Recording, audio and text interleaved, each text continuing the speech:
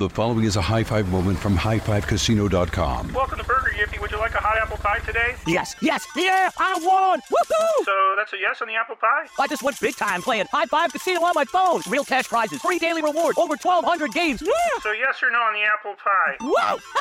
I won again! I'll take that as a yes. Drive around. Have you had your high five moment today? Only at highfivecasino.com. High Five Casino is a social casino. No purchase necessary. Void where prohibited. Play responsibly. Conditions apply. See website for details. High Five Casino. What if AI could help your business deliver mission-critical outcomes with speed? With IBM Consulting, your business can design, build, and scale trusted AI using Watson X and modernize the way you work to accelerate real impact. Let's create AI that transforms your business. Learn more at ibm.com/consulting. IBM. Let's create. What's up, this your boy Lil Duval, and check out my podcast, Conversations with Unc, on the Black Effect Podcast Network. Each and every Tuesday, Conversations with Unc podcast feature casuals and in-depth talk about ebbs and flows of life and the pursuit of happiness. Unlike my work on stage, I tap into a more serious and sensitive side to give life advice and simply offer words of encouragement, yet remind folks to never forget to laugh. Every Tuesday, listen to Conversations with Unc, hosted by Lil Duval on the Black Effect Podcast Network, iHeartRadio app, or wherever you get your podcasts. Presented by AT&T. Connecting changes everything.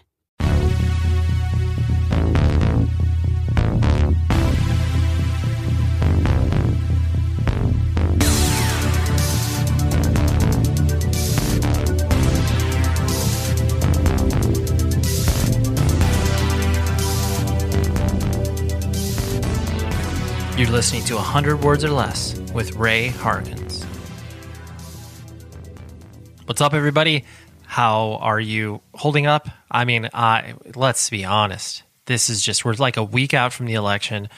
I know Orange County, where I live right now, is on fire, and it's just, man, 2020, right? What a year to forget. But I'm still celebrating independent music and having discussions with people who support it, who are creating it, who are involved with it, and still care about it because, let's be honest, even though our world has been completely altered and changed, we still care about this stuff a lot. And today I have Evan Patterson from J Jail, which is his most recent band and project, but then he also played in Young Windows, Breathe or Resist, and just a guy that has been doing music for a very, very long time out of Louisville, Kentucky. And a great friend. He's one of those guys where I haven't talked to him in probably 10 plus years. And we dove right back into this conversation, and it was just like we were hanging out in my living room when they would crash at my place on tour. Whew. Anyways, the reason I'm breathing heavy is because there's literal ash that is descending on Southern California right now due to a huge wildfire. So please take care of people where you can, and be safe. That's just, I know it sounds like so basic, but every day I wake up and I think that just be safe, just try to get through the day. And man, when you wake up and the sky is orange, it's terrifying. But I got to recently support Chain Reaction. So for those of you that do not live in Southern California, or maybe just don't pay attention to the Southern California music scene, Chain Reaction is a music venue that has been longstanding and an incredibly important part to the punk, hardcore, indie rock, whatever you want to call it scene, mostly the independent music scene. And they are threatening to close their doors. When I say they are threatening, it's because they have obviously not had a show there in over 7 months, and they've got no way to create revenue. Bands got together, did a bunch of fundraising, and so I know the future is unclear for them, whether or not they'll be able to stay at the same location, whether they'll have to move to other places. There's a lot of stuff that has to be sorted out, but for the time being, they are having to shut their doors. And so anyways, I went to Chain Reaction on, I want to say Saturday. Yeah, Saturday, hung out there for a bit just to kind of, say goodbye to the place, because I felt compelled because I had spent so much time there. I played so many shows there. And I know for many of us, it's created a ton of memories, friendships, and just, careers. It's crazy to be able to attach so much meaning to a building, but that's exactly what Chain Reaction is. So go to allages.com if you are so inclined to support. They've got merch. They've got a lot of ways that they are trying to strategize to, be able to keep this thing around for future generations. So allages.com, please go there. And also, I'm doing, this is an experiment, but on Saturdays or Sundays, if you want to follow me on Instagram at xpurposex, you will be able to see me go through some records. I actually was, just impromptu yesterday, just kind of, went on Instagram Live and was like, hey, let's talk records. And it was super fun. There was about 20 or 30 people in there, people sharing stories about bands that they love. And it was really, really fun. So I encourage you to do that because, it's just a good way for us to stay in communication, talk about records, do the fun things that you do with your friends, except now, obviously, it's much, much less. So anyways, that's what I got. But you can always email the show too, 100wordspodcast@gmail.com. So let's talk to Evan. He is such a good dude, a lifer in the realest way possible. And I was really excited to have him on. He is married to Emma Ruth Rundle, who is another incredibly prolific musician. And I mean, his whole family, the Patterson family, is just, awash with musical talent. And I love to have Evan on because he is a person that continually pushes the envelope in regards to the music that he creates. So that's what we got this week. And here he is. And of course, at the end of the episode, I will talk to you about what's coming up the following week. So here is Evan.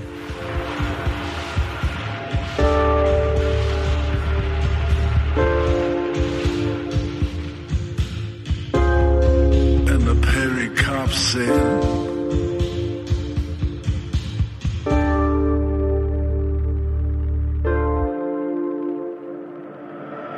this kind of thing happens all of the time.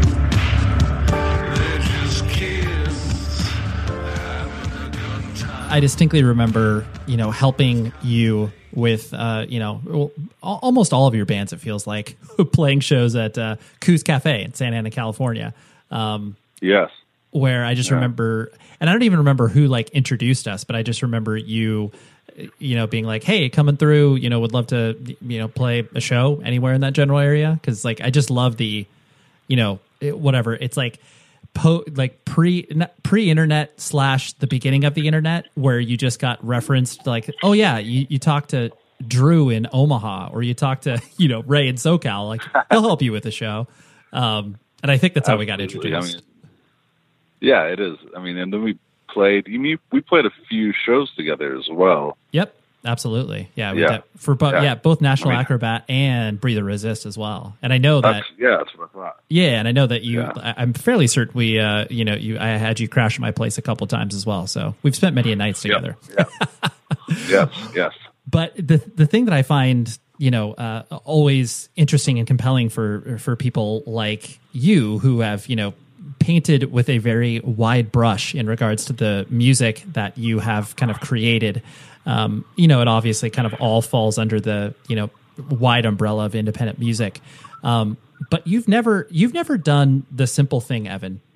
You've always been left of center. And even with the stuff that you are doing now, I'm just going to guess that that's always been kind of, who you are from a musical creator, where it's just I like to do, stuff that is speaking to me, but then, I'm not going to be this, I guess, carbon copy of the things that are going on around me. Yeah.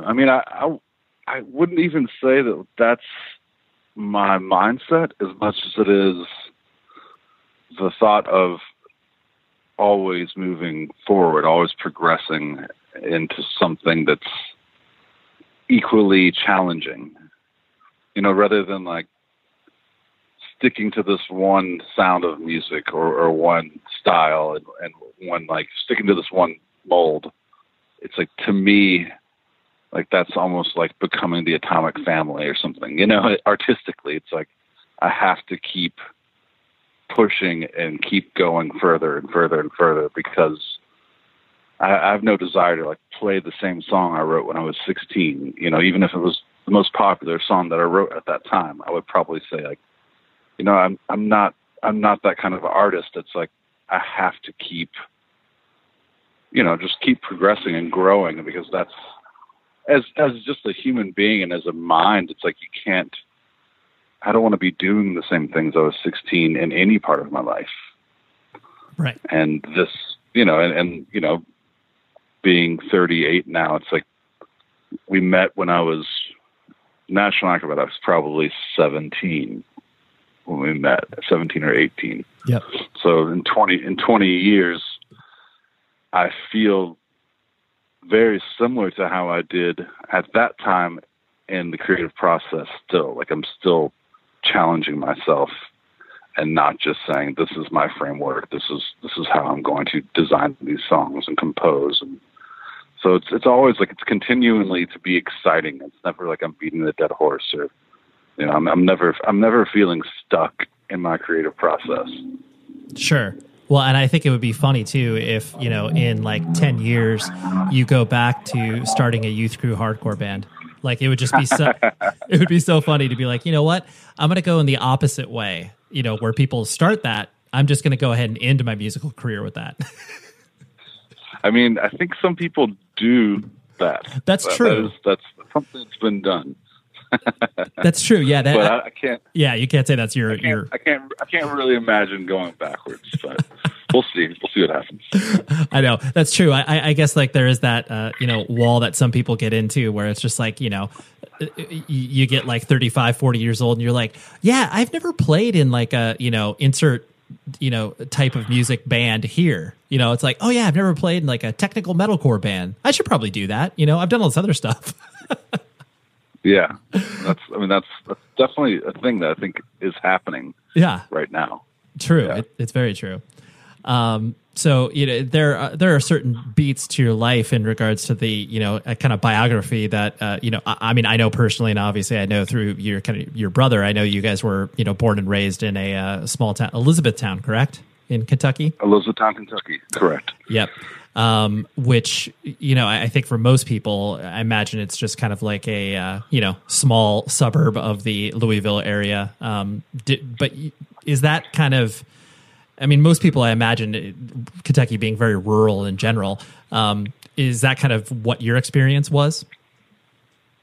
Yeah. It was strange, my childhood where I was raised, I was born in Lexington, Kentucky, and then raised. So age 4 to 18 till out of high school, I was there, and it's very rural. It's like I was, traveling 30, 40 minutes to go to schools at times, and people were driving tractors to my school, and the subculture of the, there wasn't really much there to introduce you to any kind of subculture, any kind of like, discovering underground music was through Louisville. It's like without Louisville being so close, I don't think that we would have found skateboarding and found, punk rock and hardcore music at all. And, the first house I was raised in, it was strange because, my father worked his way up in a company and became like head of a company, a telephone company. So we lived in a nice area that was even further away from E-Town. But it was, literally my backyard was a cornfield for as far as I could see. I'm pretty sure I saw some UFOs back there. But, nice. I would play in that cornfield. On the other side, it was a golf course, and then there was a country club, and so it was a very strange juxtaposition of cultures. It was like, there was like a trailer park at the end of my street, but then my street was only 8 houses or so. It was very interesting. Yeah, that is an interesting, juxtaposition when you have this sort of like, the cornfield that you're describing, and then, kind of the, middle class, upper middle class, suburb life, because you saying that kids were driving tractors to your high school, like, that is a very specific thing. Like, most people that live anywhere outside of the Midwest don't experience that. No. There's like, it wouldn't be allowed. And that's true. I don't think it was even allowed in my high school, but it was something that these characters thought was exciting to show off their tractors and drive them to school. So right. That's so funny. I could just imagine where it's like, you know, a certain subset of people at the high school were impressed, and then there are other people who are just like, why are they doing that? That's silly. Yeah. It was definitely, I think it was mostly eyes being rolled and kind of like, get over yourself, you know. Sure. And at the same time, you know, topically, it's like those are the same kids wearing like KKK shirts to school. So, you know, it's the dynamic of a Kentucky culture was not healthy, I would say, for anyone to be raised in the Bible Belt of Kentucky. From my perspective, as like an adult, it's like I don't know if I would want to raise a child in rural Kentucky. You know, it's like there's not the education and the surroundings, and you know, luckily, fortunately, as you can see, it's like my brother and I had an excellent support system and family, like through our mother, who was constantly educating herself, even though she was surrounded by the same culture. And you know, we got to escape all of these ideas that were around us, and you know, even through her being a religious person, we got to educate her as we became educated through music and art and culture. I feel very fortunate that Louisville was so close, and we were introduced to very political, you know, anti-right religious style of thinking. It was, you know, it was hard. It was difficult to escape that living in E-Town. Absolutely. Well, I think most of the upbringing that you're speaking about that, you know, comes out where these people have really, you know, uncultured opinions. I think it's, you know, it's one of those things where the reason that it's so entrenched in there is because there's no breadth of human experience that they're being exposed to. It's a very specific, and when you don't get that, that's when you just end up, you know, looking at the world in front of you, and that's the reality. Like there's nothing else besides that. Yeah. I don't believe a lot of people get out of Louisville or Kentucky. I mean, even I say that to myself. It's like, why do I still live here? You know, it's even at the current climate and Breonna Taylor and all these things. You know, these horrible things going on. And it's like, I can't believe I still live in this state. But you know, it's such an affordable place to live as an artist who isn't necessarily depending on the state as my support group and as, you know, as motivation to make art. It's like, because I've been touring since I was 16, and you know, I know the way to get out of the city, and I can experience things outside of Kentucky. But you know, being an artist, I believe, you know, and I have some friends also that have been artists their entire lives and live in Kentucky and have a much more grim perspective on the state, you know, and just don't have the education from seeing the world, you know, and it's so important to have perspectives from other places outside of the state. Absolutely. Yeah, for sure. I mean, your world and horizons broaden once you know, even if it's driving a couple hours away from the city that you were raised in, it's like, oh, this is a whole, you know, Eastern Kentucky is different than Western Kentucky. Like you just start to see it's crazy. Something that I find interesting too, with the fact that, you know, when you have such a strong connection with your, you know, family, and especially, you know, with your brother, and you guys kind of going off on the same path in regards to, you know, your creative expression, but then, you know, more importantly, the, you know, weirdo subcultures that you guys were attracted to, and the fact that it was, you know, at least from your brother's description of it, that, you know, your parents were fairly permissive as far as like, they didn't understand it, but they let you guys do what you were, you know, interested in, what you were going to do. And it's one thing to allow like the, older brother to do that, but then the younger brother being like, wait, what do you mean you're taking your younger brother on tour? Like, this is really weird.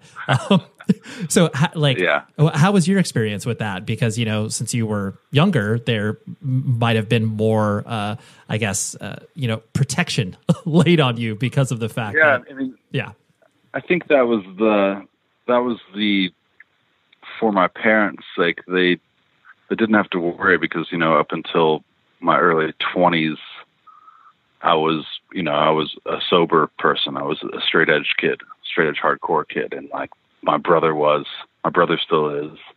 And they didn't really have to worry about us getting into trouble because we really didn't, we were obnoxious little kids and we were, probably like broke some things we shouldn't have broken along our travels and like caused a little bit of ruckus here and there. But all in all, it's like we were pretty much like good kids. It wasn't, we weren't rebelling. We weren't like out to cause any problems with anything. And I think that still kind of holds true into who we are now. Like, still having pretty, strong morals about, just treating everyone well and equally and kindly. It's not a thing that our folks didn't have to worry about us. It was clear well into my early 20s and still so. It's a thing that my father was not as supportive as my mother, even though the musical influence was from my father. And he had a massive music collection. He's a Beatles mania guy, but my mother was the one who, put me into art classes when I was 10 years old, and it was always, I remember getting out of high school, and she said, "So what are you going to do? Like, do you want to go to school? What do you want to do for your career?" That conversation that I feel like most mothers have with their kids. That, and she was a full-time teacher and retired, and she was very smart about everything she did. Very well mapped out and stuck to it. And I remember saying, I don't know, I thought about teaching, and she immediately was like, "Do not teach. I've been in a classroom my entire life, and I just want you to know, do not teach. I don't think you will be happy." And, I said, "Well, I was just thinking about playing music and making art."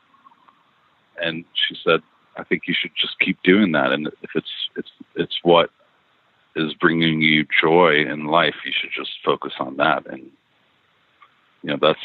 I think that kind of also steered me in this way of not being a careerist, even in my art, and not being so concerned about the success of my art and mostly just focusing on creating the things that speak to me.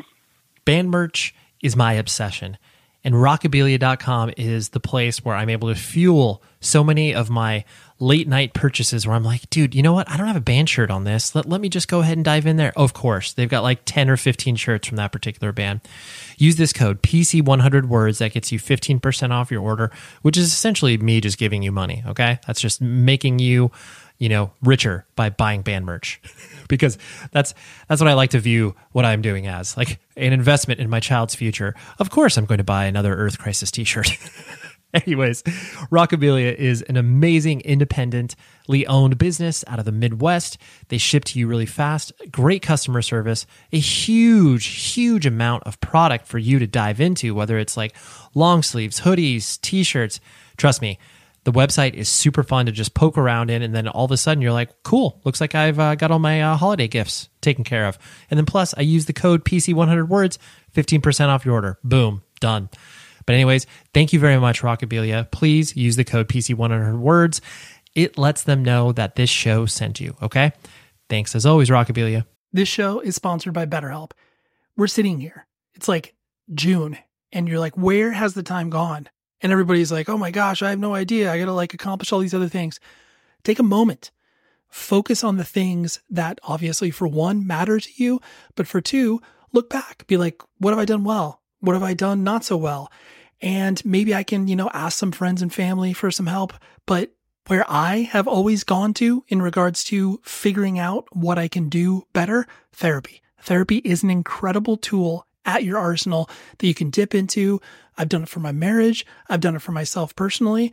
And I'm a huge advocate for what therapy can do for you because it is a third party that's able to look at what you can do to improve your life and be a person to help you along in your journey. And so I think if you were thinking of starting therapy, give BetterHelp a try. It's entirely online. It's designed to be convenient, flexible, and entirely suited to your schedule. All you do is fill out a brief questionnaire, you get matched with a licensed therapist, and then boom, you're done. It's great. And then if you're not vibing with the therapist, you can switch it at no additional cost.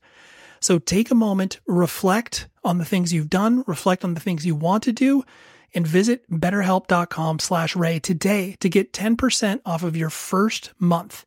That's BetterHelp, HELP.com/Ray. The following is a high five moment from highfivecasino.com. Welcome to Burger Yippee. Would you like a hot apple pie today? Yes, yeah, I won! Woohoo! So that's a yes on the apple pie? I just went big time playing High Five Casino on my phone. Real cash prizes, free daily rewards, over 1,200 games. Yeah! So yes or no on the apple pie? Whoa! I won again! I'll take that as a yes. Drive around. Have you had your high five moment today? Only at highfivecasino.com. High Five Casino is a social casino. No purchase necessary. Void where prohibited. Play responsibly. Conditions apply. See website for details. High Five Casino. This is it. Your moment. This is your time to make your comeback with Purdue Global. When you come back with a Purdue Global degree, you create opportunity for yourself, your family, and your future. It's a degree you can be proud of, a degree that employers will trust and respect. Purdue Global offers working adults like you over 175 flexible degree programs to meet your specific career goals. These include associate, bachelor's, master's, and doctoral degrees and certificates. Purdue Global degree programs range from nursing to business to communication and more. Whatever your interest, we have the degree that will move you forward. You have the knowledge, you have the experience. Now it's time to get credit for the work you've done and earn the recognition you deserve with Purdue Global, Purdue's online university for working adults. You know you're worth it. We do too. So don't wait another second to get the degree that will take your career to the next level. Start your comeback today at purdueglobal.edu. And I think that's it's such an interesting point because there are, so many people, well, when I say so many people, like certain people of a certain generation, I think, the sea change you started to see happen in the early 2000s and, mid 2000s with independent music and the idea that like you could make a quote unquote living off of touring with your band and, like you said, kind of pursue a career, even though it may just be like, oh, I'm on tour 10 months out of the year and then I come home and I work at a bagel shop or whatever. Yeah. That idea of being like, okay, the career opportunities that are explored with playing in bands can sometimes remove you so much from the real world that you have no well of inspiration to draw from because you are literally living in a state of suspended animation. Yes, and that was my past 3 years of my life actually, which was when I met got with my wife, Emma Ruth Rundle. I started playing in her band, and then we both started touring. And I was already picking up on touring, but then it just turned into this thing where I was doing her band, and I was doing JHL, and every now and then I'd be doing Young Widows, and then next thing you know, it's like in 3 years I was home less than a year. In the 3 years time, and last year it was like 200 shows, and it got to a point where I honestly wasn't enjoying the traveling and the touring, and I kind of had agreed to do all these things, but in the long run, I look back and I'm like, I would have much rather been writing or creating, and it's like that's why I'm in this is to create. It's not really to perform as much.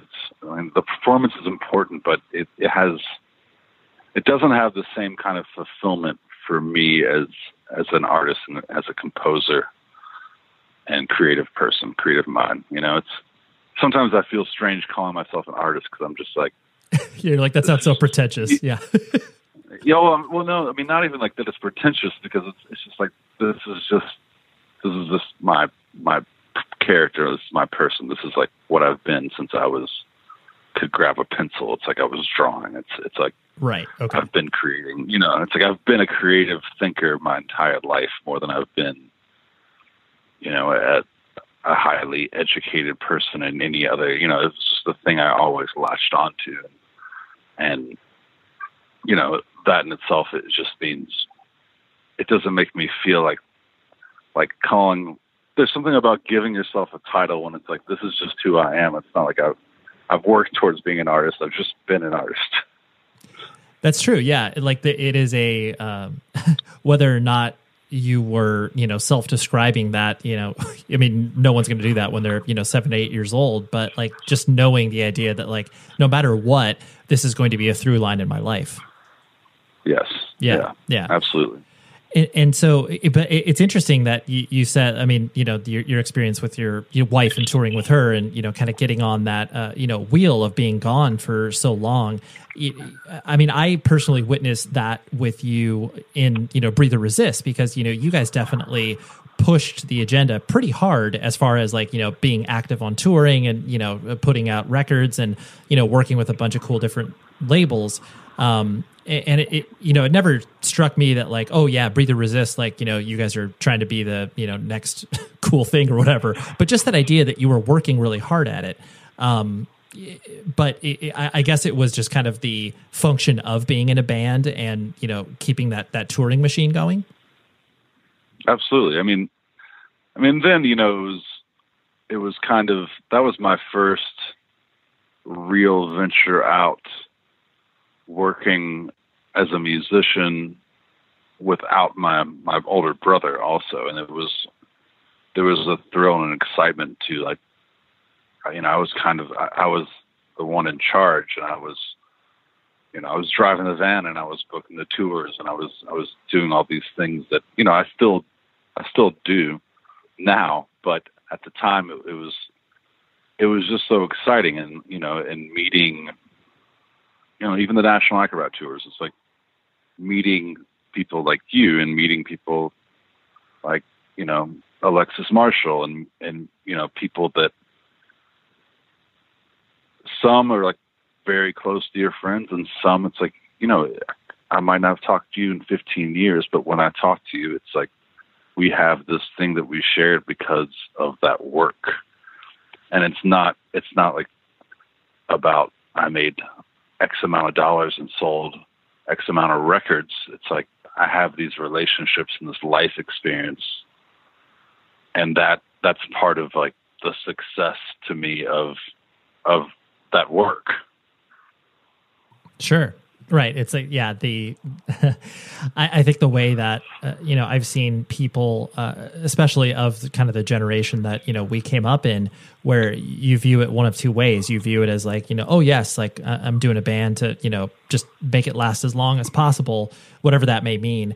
And then people like, I mean, personally, I identify with what you're saying, because I think it's a collection of experiences. You're like, well, you know, this loud screaming band was never going to be like a thing that sustained me from a financial perspective, but like the ability to, it's like, wow, I can't even believe that I'm here doing this thing because of this dumb band or whatever, but then I'm just going to collect these experiences and these relationships over time. Yeah, exactly. I mean, that's still, you know, I mean, I guess I would say now in my life, it's rare that I'm connecting and meeting people in the same way. You know, it's less frequent for reasons, I think, of how underground music has changed and age and all these things that are extremely valid. You know, it's like, you know, you only have so much room at times, or I personally do. I think if I kind of like only have so much room to build new relationships the older I get, which is odd, but it's like, you know, it's still exciting to meet new hardworking musicians as it was, you know, in my late teens and early 20s. But it feels less frequent that I meet those people, if that makes any sense. No, it does. Because I, like you said, I think the experience overall, you know, from a touring perspective and like all of these behaviors that, you know, even though, you know, in the mid 90s, like the idea of touring was, especially for, you know, punk and hardcore bands, was still a pretty novel idea. And yes, it was. Right. And even still, like the idea of tour, you know, when you say it to your average civilian, most people are like, so like you're in a bus and stuff. It's like, no, never mind. You don't understand. But that's more people have experienced it now than they have in the mid 90s. And it's like, yeah, there definitely is that connective tissue that there's more of a circuit now, and more of a you know, I feel like there's more bands touring and there's more things happening, like, and everything's grown so much since then. And, you know, it's beautiful. And also sometimes it's like, it's overkill, you know, but that's the way it works. Yep, for sure. And so kind of reflecting on, you know, you as a person, like you said, you know, you were always drawn to, you know, art, and, you know, the path of you finding out about independent music was, you know, via skateboarding, and obviously you and your brother bouncing stuff back and forth with each other. And, you know, you and your brother clearly always get bundled together. But you guys are definitely, you know, you guys are definitely your own two distinct individuals. I mean, for obvious reasons, but at the same time, like there is, you know, you see a through line between you, and there's no way that you would be able to separate the two. But you guys are, you know, very unique, even though you're the same, if that makes sense. I don't know a better way to describe it, but yeah, I mean, we're brothers. That's true. It's, you know, as simple as that is, you know, it's just, it's kind of like as much as like we could be, as much as we have different from each other, we have that much that's, you know, it's a kinship. It's just like, it's beyond that. It's in our blood to think similar ways, even if we haven't even communicated about something, you know. We have the same electricity going through us that we're born with. So, yeah, no, for sure. And I think that's what has been interesting, the fact that you've been able to, you know, remain close, because sometimes there is that respective idea that not only are you trying to get out of your, you know, parent's shadow and be able to, you know, spread your own wings, but then sometimes when you're linked up with a sibling, to be like, oh, like that's their thing, I need to figure out my thing. But like clearly you guys were able to coexist and not let that swallow one of you. Yes. Yeah. I mean, yeah, there's definitely been moments where we weren't as close as we were. And now, I mean, I feel like we're very, very close at this point again. And it's exciting. It's exciting to be, you know, sharing his projects and his art and his success and creativity, and like, and same with mine. I mean, today I spent most of the day with my brother today working on, because I've been drawing since the pandemic started. It's like a resurfacing of, like, you know, something I did when I was younger, and I kind of let it go when I started playing music more in my late teens. And when the pandemic started, I'd actually begun drawing before it hit, just because I wanted to stay home and kind of focus more on creativity and less on getting in the van and driving and performing, you know, and I wanted to change, you know, my habits and my rituals. And so that's been a big thing for me. And today I sat with him and he helped me work out selling prints on his website that he runs. And, you know, it's just a beautiful thing that I even get to share not just music, but every artistic aspect of my life with my brother. You know, it's something that I wouldn't have guessed this when we were kids, but it's just such a incredible relationship that we get to still bounce off of each other and work together and inspire each other. Yeah, no, honestly, that's an ideal relationship.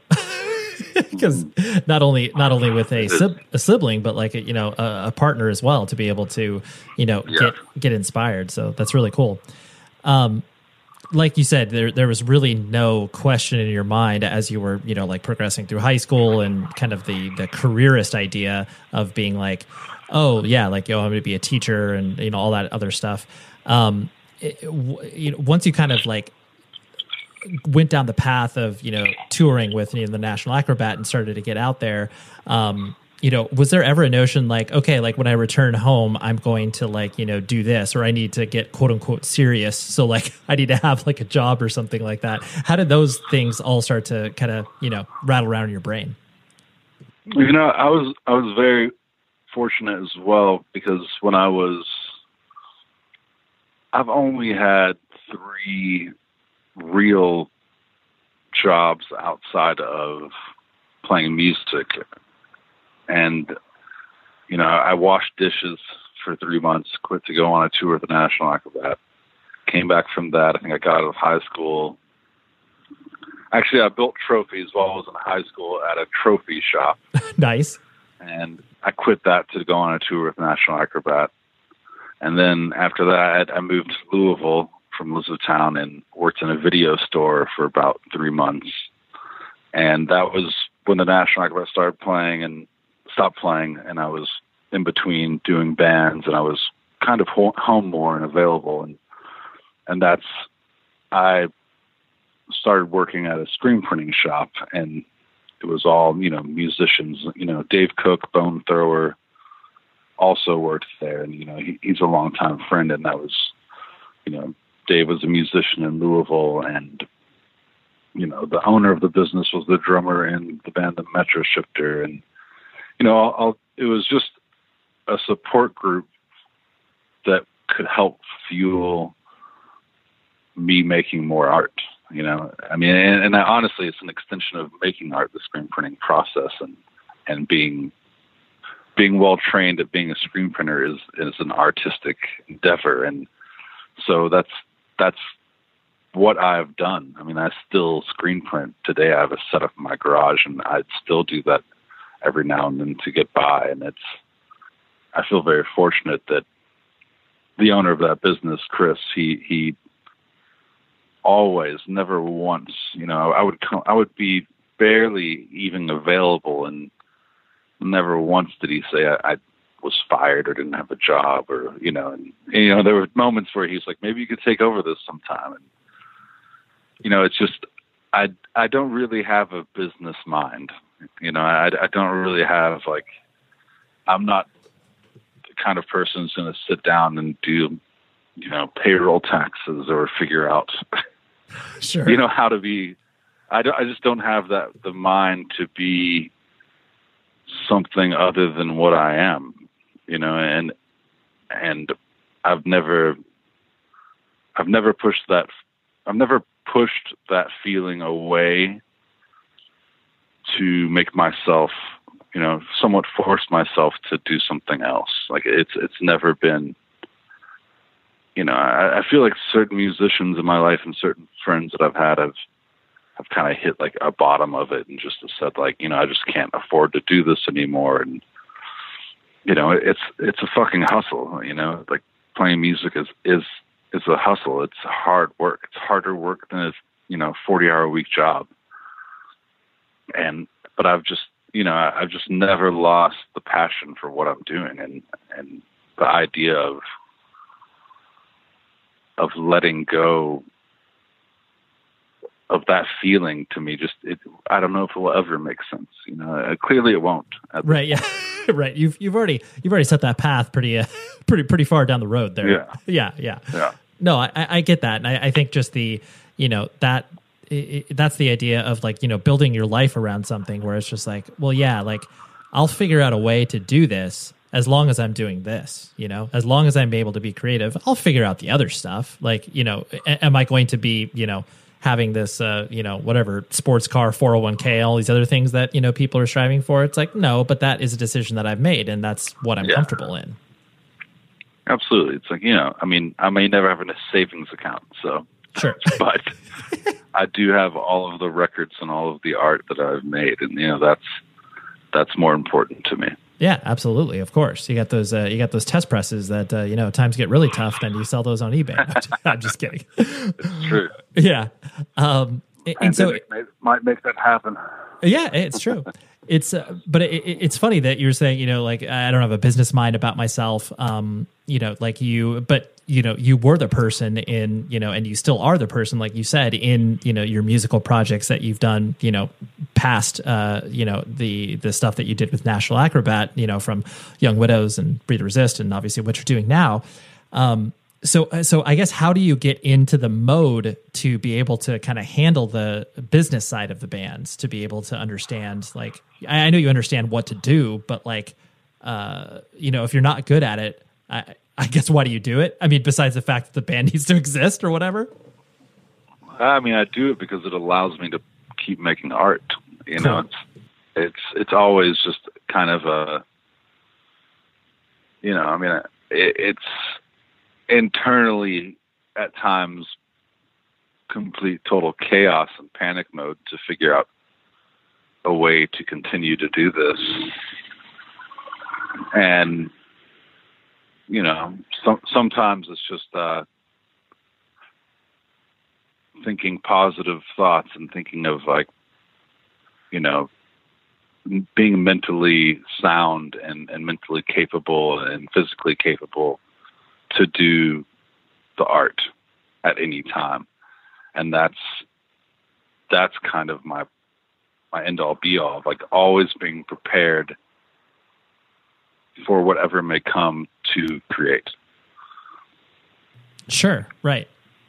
And I think that sometimes people don't have the ability to, I guess, function on that level of like, oh yeah, I gotta, book the shows and, get paid $200 for the show or whatever. Like, some people can't even, muster up, whether it's the courage or the fortitude or whatever, to be able to even do that. But, it's cool that you're able to, I guess, march forward with that, knowing the fact that, like, hey, if I do this, I will then in turn be able to get more art out there.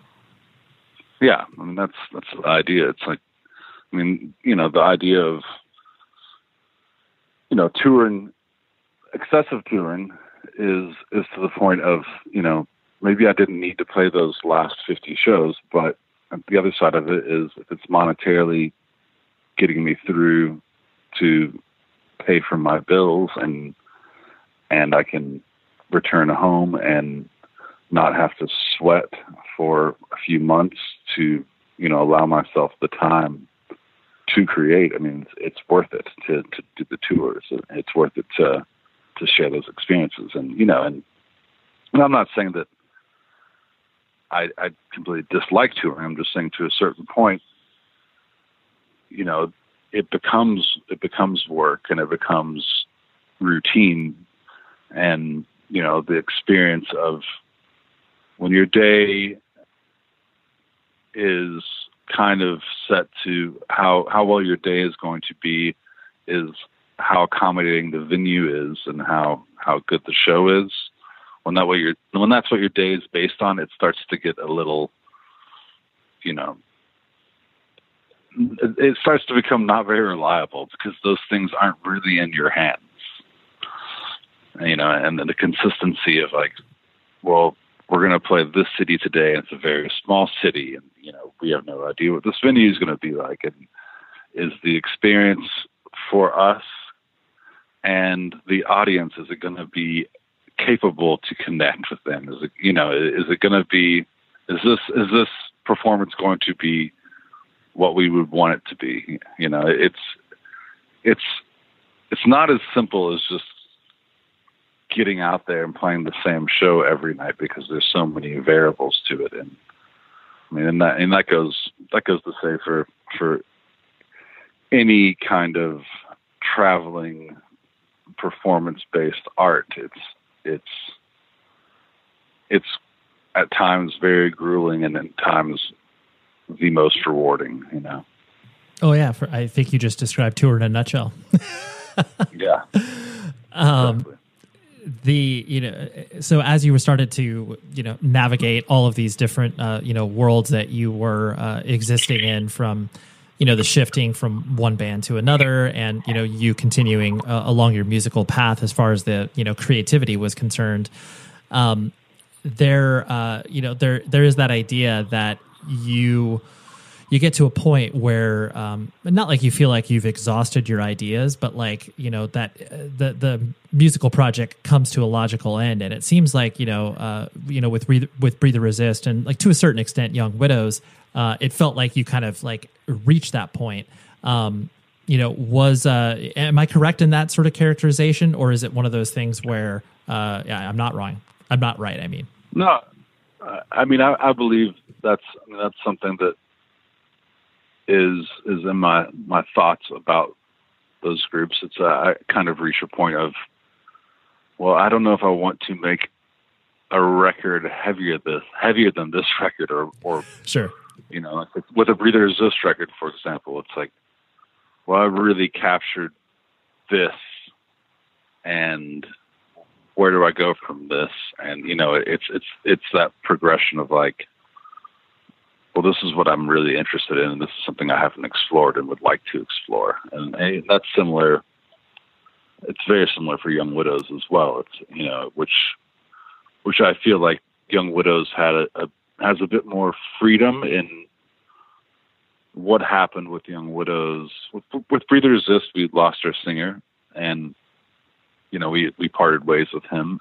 And with Young Widows, the other guys started families, and it became very difficult for them to have the time to do the group. So, I don't know if they didn't start families, maybe I would still be doing Young Widows. I have no idea. So right. That's how I actually feel about that aspect. Yeah. No, for sure. That, and I mean, with Breathe or Resist as well, like there, I know you guys worked with Deathwish and Jade Tree, but I think if I remember correctly, at one point there was like, other independent labels that were kind of like, sniffing around and being like, hey, we should work together.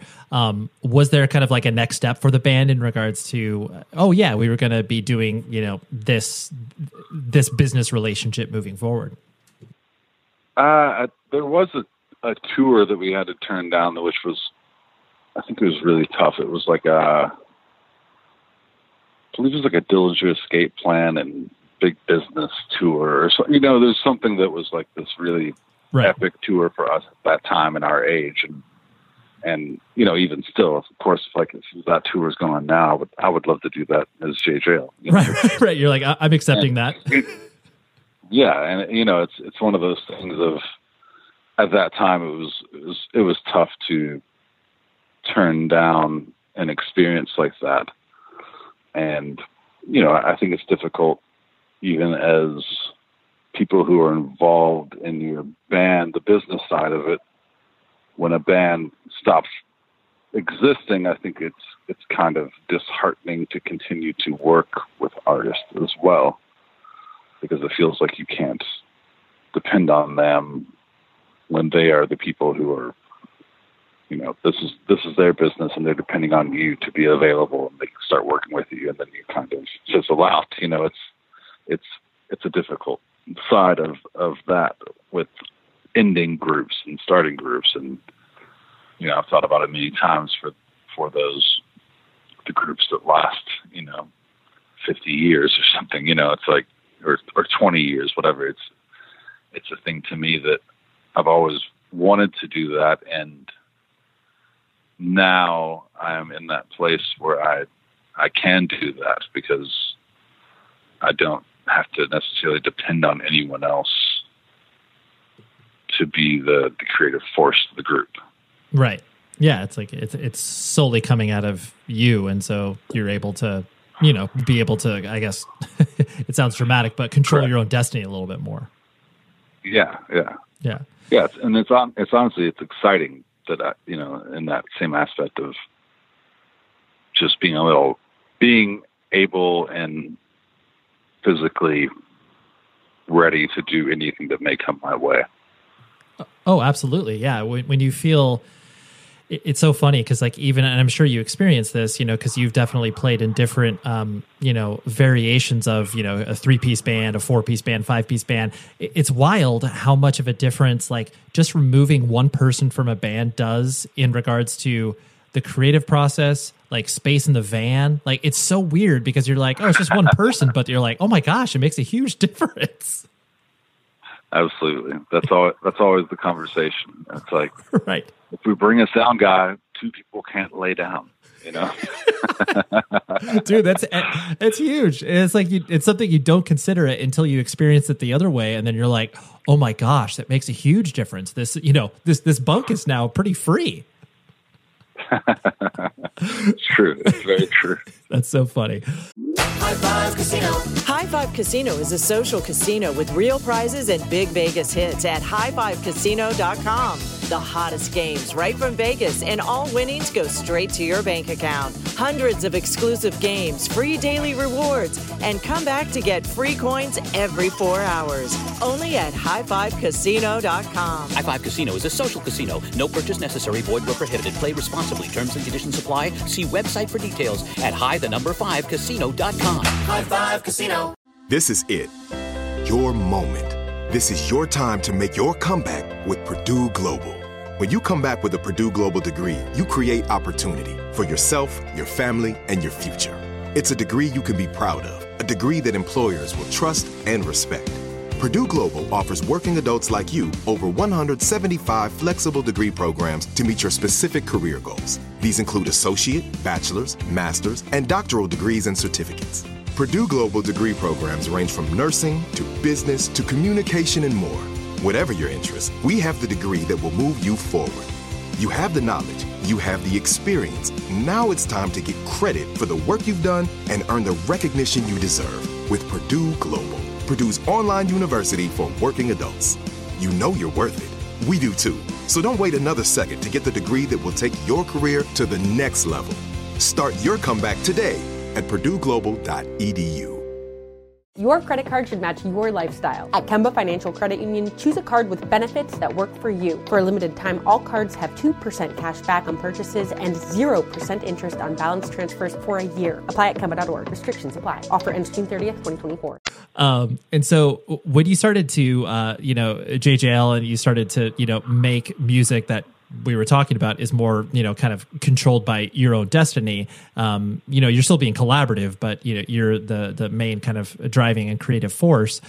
Was there, I guess, was there any trepidation on your end in regards to the way that people would think about the idea of just like, so this is Evan's new thing, you know? It's like, oh, he's trying this out now. Like he's gonna be wearing a cowboy hat now or whatever. Like, you know, I'm obviously being, you know, I'm being dramatic about it, but just, you know, people can look at certain pivots and kind of be like, oh, so this is the person that he is now. If they're just looking at it from the outside, was there any kind of, I mean, clearly there wasn't a fear because you still did it, but was there any kind of thought process with that? You know, I mean, I probably, to my detriment, like, don't really think about what other people think about. Sure. Often, you know, it's a thing. Like, you know, I wouldn't say I'm inconsiderate of my fans of what I make, but I would say that it's just what is pleasing me at that time, and what's coming out, and what's surrounding me, and, you know, what my influences are at that time. And it's, you know, to me, in my mind, I would never think about even other artists and think like that they're trying something out. You know, it's a thing of,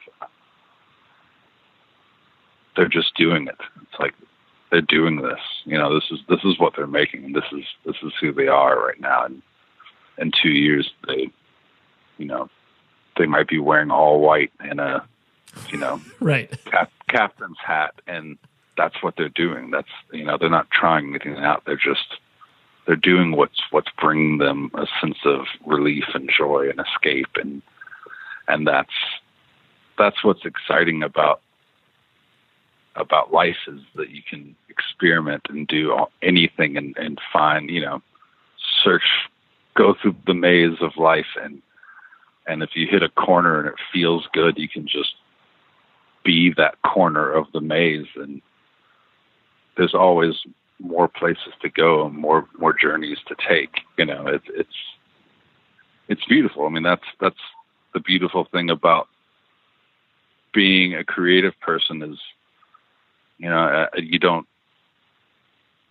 I didn't reach a point in my life where I thought, this is how I'm going to be until the day I die. That's right. That's a mindset that maybe many people do. And many people are just like, I'm going to go to school and become this. I'm going to be in this profession, and I'm going to, tuck my shirt in, and I'm going to smile and comb my hair, and this is what I'm going to look like, and this is who I'm going to be, and this is what I'm going to be doing until the day I die. But that's not the kind of person that I am. Yeah, I totally makes sense. And I think it is, I think this is maybe more of a personal preference, but I think when people, like yourself, when you've, traveled and evolved and, your musical projects have also done the same thing, I think it's when people reflexively look back and are just like, oh, what I did as a kid, like, is stupid. Or, they write off their previous artistic endeavors, even if it is something where it's like, well, yeah, that may have just been a time and a place, and you wouldn't be creating that music now, but you shouldn't write it off. And like, and that's what I admire about, both you and your brother, the fact that you guys have looked back and just been like, well, yeah, like, I'm not playing that style anymore, but that doesn't mean that it wasn't important to me. But I think people that kind of like full cloth write off, like, oh yeah, whatever, that dumb straight edge hardcore band I played in, like, that was so stupid. It's like, oh, okay, or whatever. Yeah. I mean, I don't really have any musical creative regrets. I mean, it's a thing of, it was all very educational and very, it only gave me more perspective on what I can do and what I'm capable of. I'm still learning. I'm still traveling and seeing things and experiencing things that are great influences. And, it just feels narrow to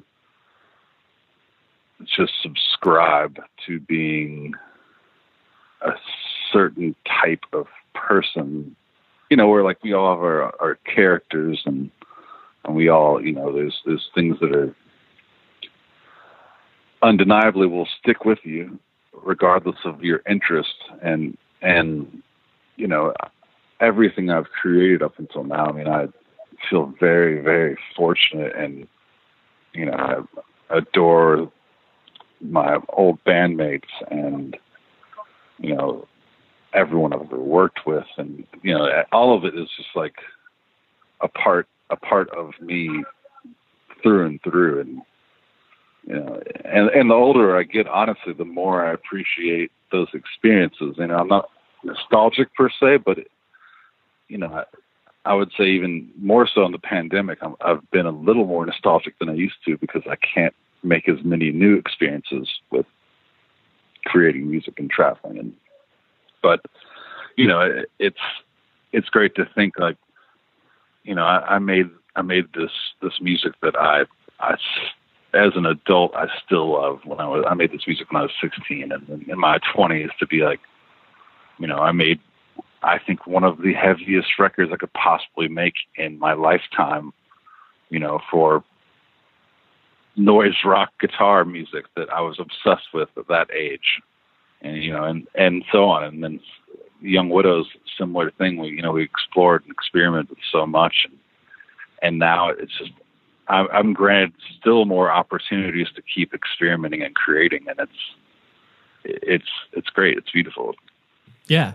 Well, and I think that speaks, directly to, you putting yourself out there on, you know, your newest record, because people can look at this and be like, what is this weirdo sort of like Nick Cave, Tom Waits, you know, post wave, whatever, like whatever, you know, music description they can put on it. But like, I think when you do put yourself out there in a stylistic difference than, you know, what you maybe have previously done, like you're even more vulnerable than just being like, oh yes, here's another record that is, you know, yes, a progression, but not something that is like going to, you know, really reinvent a listener's wheel about their perception of what I'm doing. So I'm going to guess that is kind of the, you know, I wouldn't say fear, but that's kind of the step that you take out there to, you know, expose yourself and kind of be like, well, there's this weird record I did on my phone on tour in Europe. So hopefully you like it. Yeah, I mean, I guess, you know, there's a part of my mind that's like, well, I hope people like this, but you know, the other side of it is like that's not really my train of thought. I mean, I just kind of, I like it, you know. It's a thing that it's always been like, I like this, and you know, maybe I have you know, clearly in my experience of being raised in Kentucky and being a working musician my entire life. And, you know, I do believe that there are people out there just like me with the same ideas that want to hear the same things and want to experience the same things in art. And that's what's exciting to me is discovering people that are connecting with my progression and my creativity. And it's not necessarily like, I hope you like what I'm going to do next. It's, you know, it's going to be surprising, you know. Sure. That's not really, you know, that's not my thought. It's really just about doing what has been natural and not denying what I'm hearing and what I'm feeling and what I want to create, because I feel like if I was pushing back those desires, then I would be doing it for other reasons. I'd be doing it to try to make other people happy and other people enjoy my music, and that's you know, not really how I work. Yeah, exactly. Yeah, that's not your MO. No.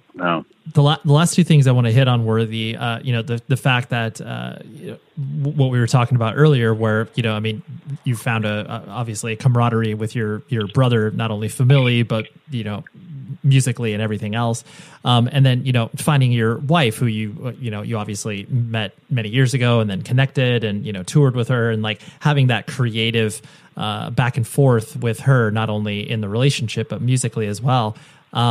You know, some people can kind of look at that and be like, oh, like, you know, that's sweet. And like, it's cool that they do that they're able to do that. And I think that some people would look at it and be like, wow, like that's a lot. Like, I don't know if like I could handle that or whatever. You know, and for you guys, it clearly works, but what, you know, how was it kind of like navigating that as you guys were, you know, kind of like reconnecting and both being really creative individuals? Was there any sort of like push-pull in that? I mean, of course. I mean, it's actually, I mean, it's not simple being two dedicated artists.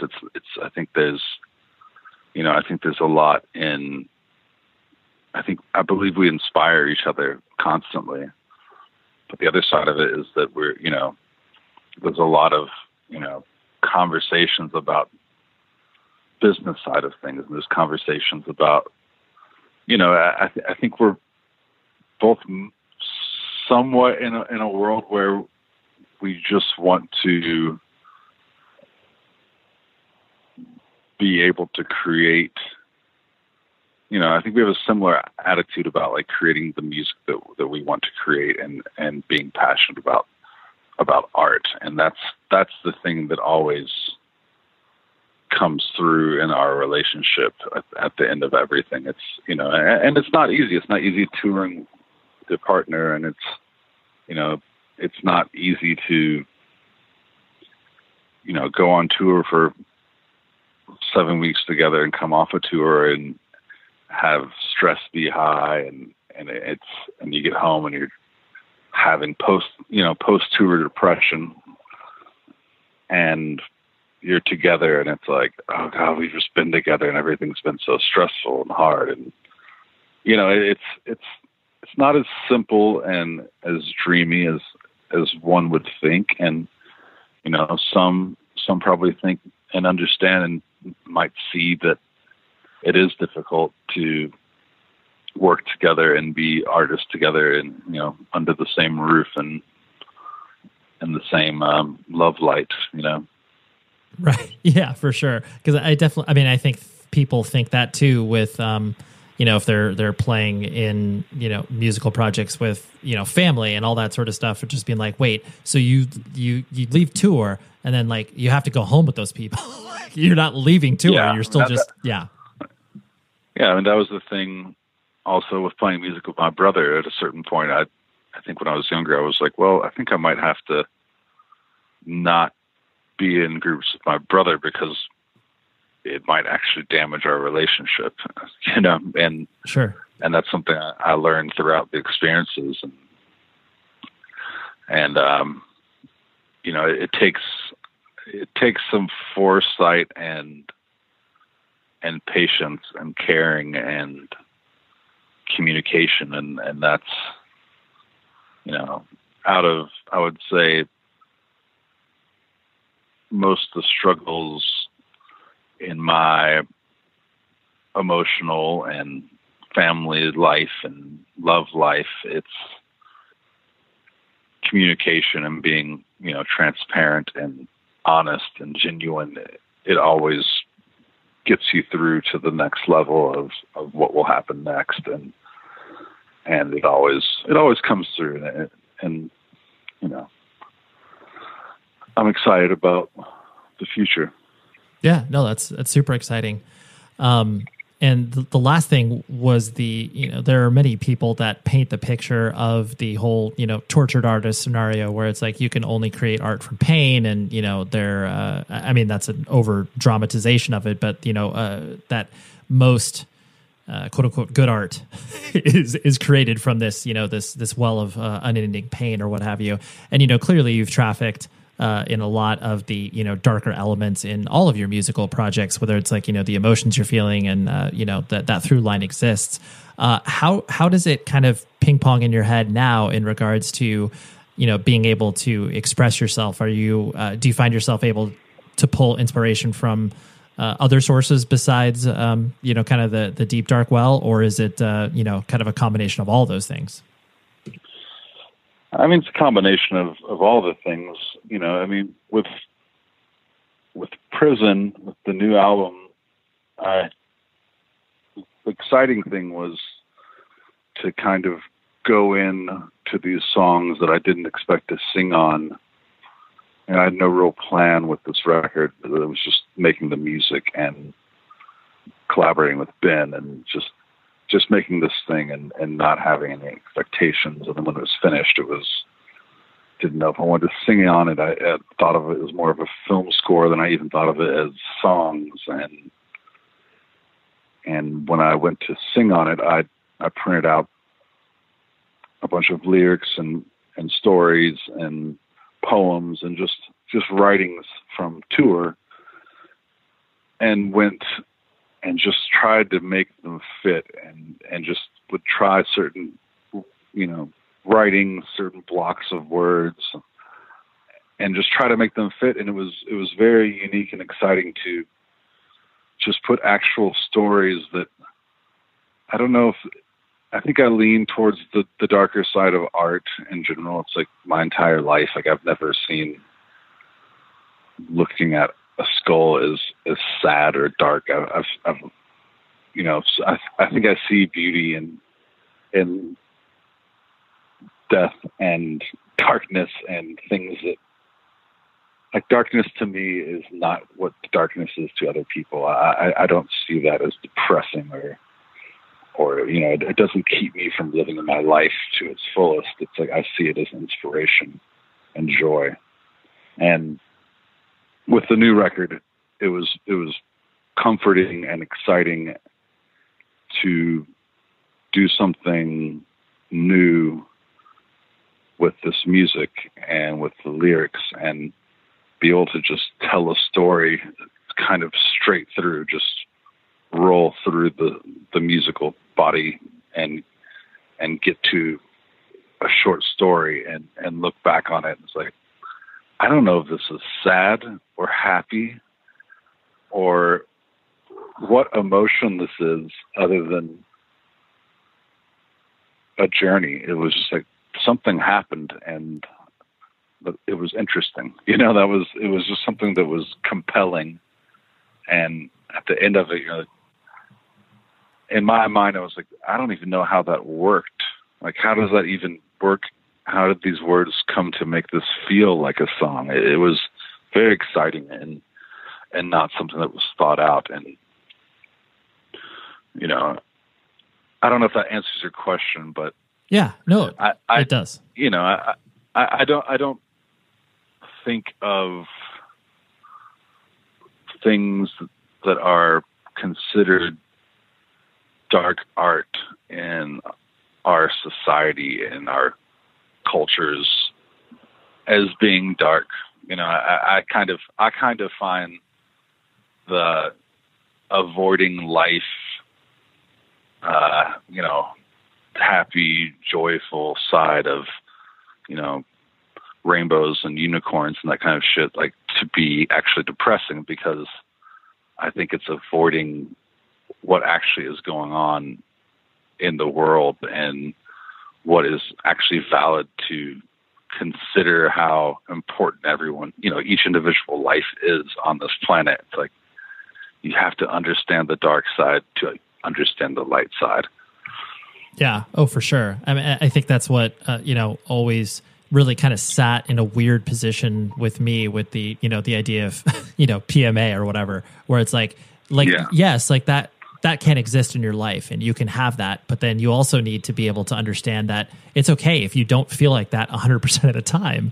And it's, you know, because you need to be able to have both sides in order to have that holistic experience. Because otherwise, like, yeah, you're just living this, like, you know, hollowed out version of a life. Yeah. I mean, it's important. It's healthy to have devastating times in your life. And it's not, I feel like it's more unique to, well, let me think how to phrase this. It's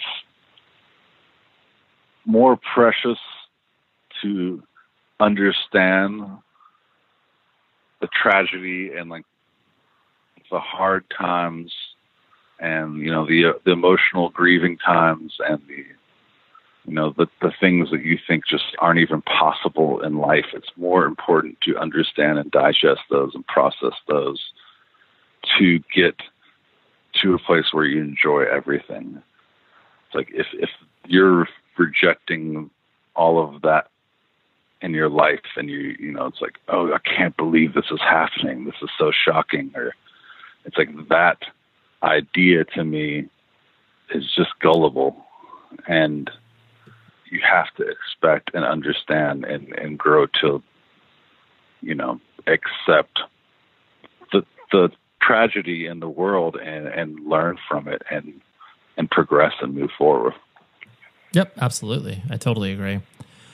Well, Evan, I could obviously talk to you for another hour or so, but you know, I think we'll just have to do that at a separate time. But I appreciate you, walking me through all these, you know, somewhat convoluted questions, but you handled them quite well. So thank you. Well, thank you. It's good to talk to you again, Rhett. Yeah, likewise, man. That's my boy, Evan. Thank you very much for coming on the show, Evan. And thank you very much, as always, to a good friend of the show, Stephanie Marlowe, who does PR for a ton of great bands and actually was a previous guest of the show and has just been, you know, a great friend of mine for many years. And I love it when she brings me ideas and was like, hey, do you want to talk to Evan? I'm like, of course I do. I have not spoken to him in many years. So that's what we got this week. Next week, this is a deep cut. I'm not going to lie. This was like a real selfish ask on my end because frankly, I don't think anybody remembers this band except for, you know, maybe about me and about 15 to 20 other people. But This is the drummer of a band called Die My Will, Jeff Melkars. Die My Will was an unbelievable band who actually just recently reissued recordings that I didn't even know existed on Blasphemer Records. And after listening to them, I was like, dude, this band is so weird. I got to talk to somebody in the band. Through the magic of Twitter, we were able to make it happen, and Jeff came on the show. So that's what I got next week. If you are a fan of metallic hardcore of the mid to late 90s, this episode is absolutely for you. So that's what we got next week. And until then, please be safe, everybody. The show is sponsored by BetterHelp.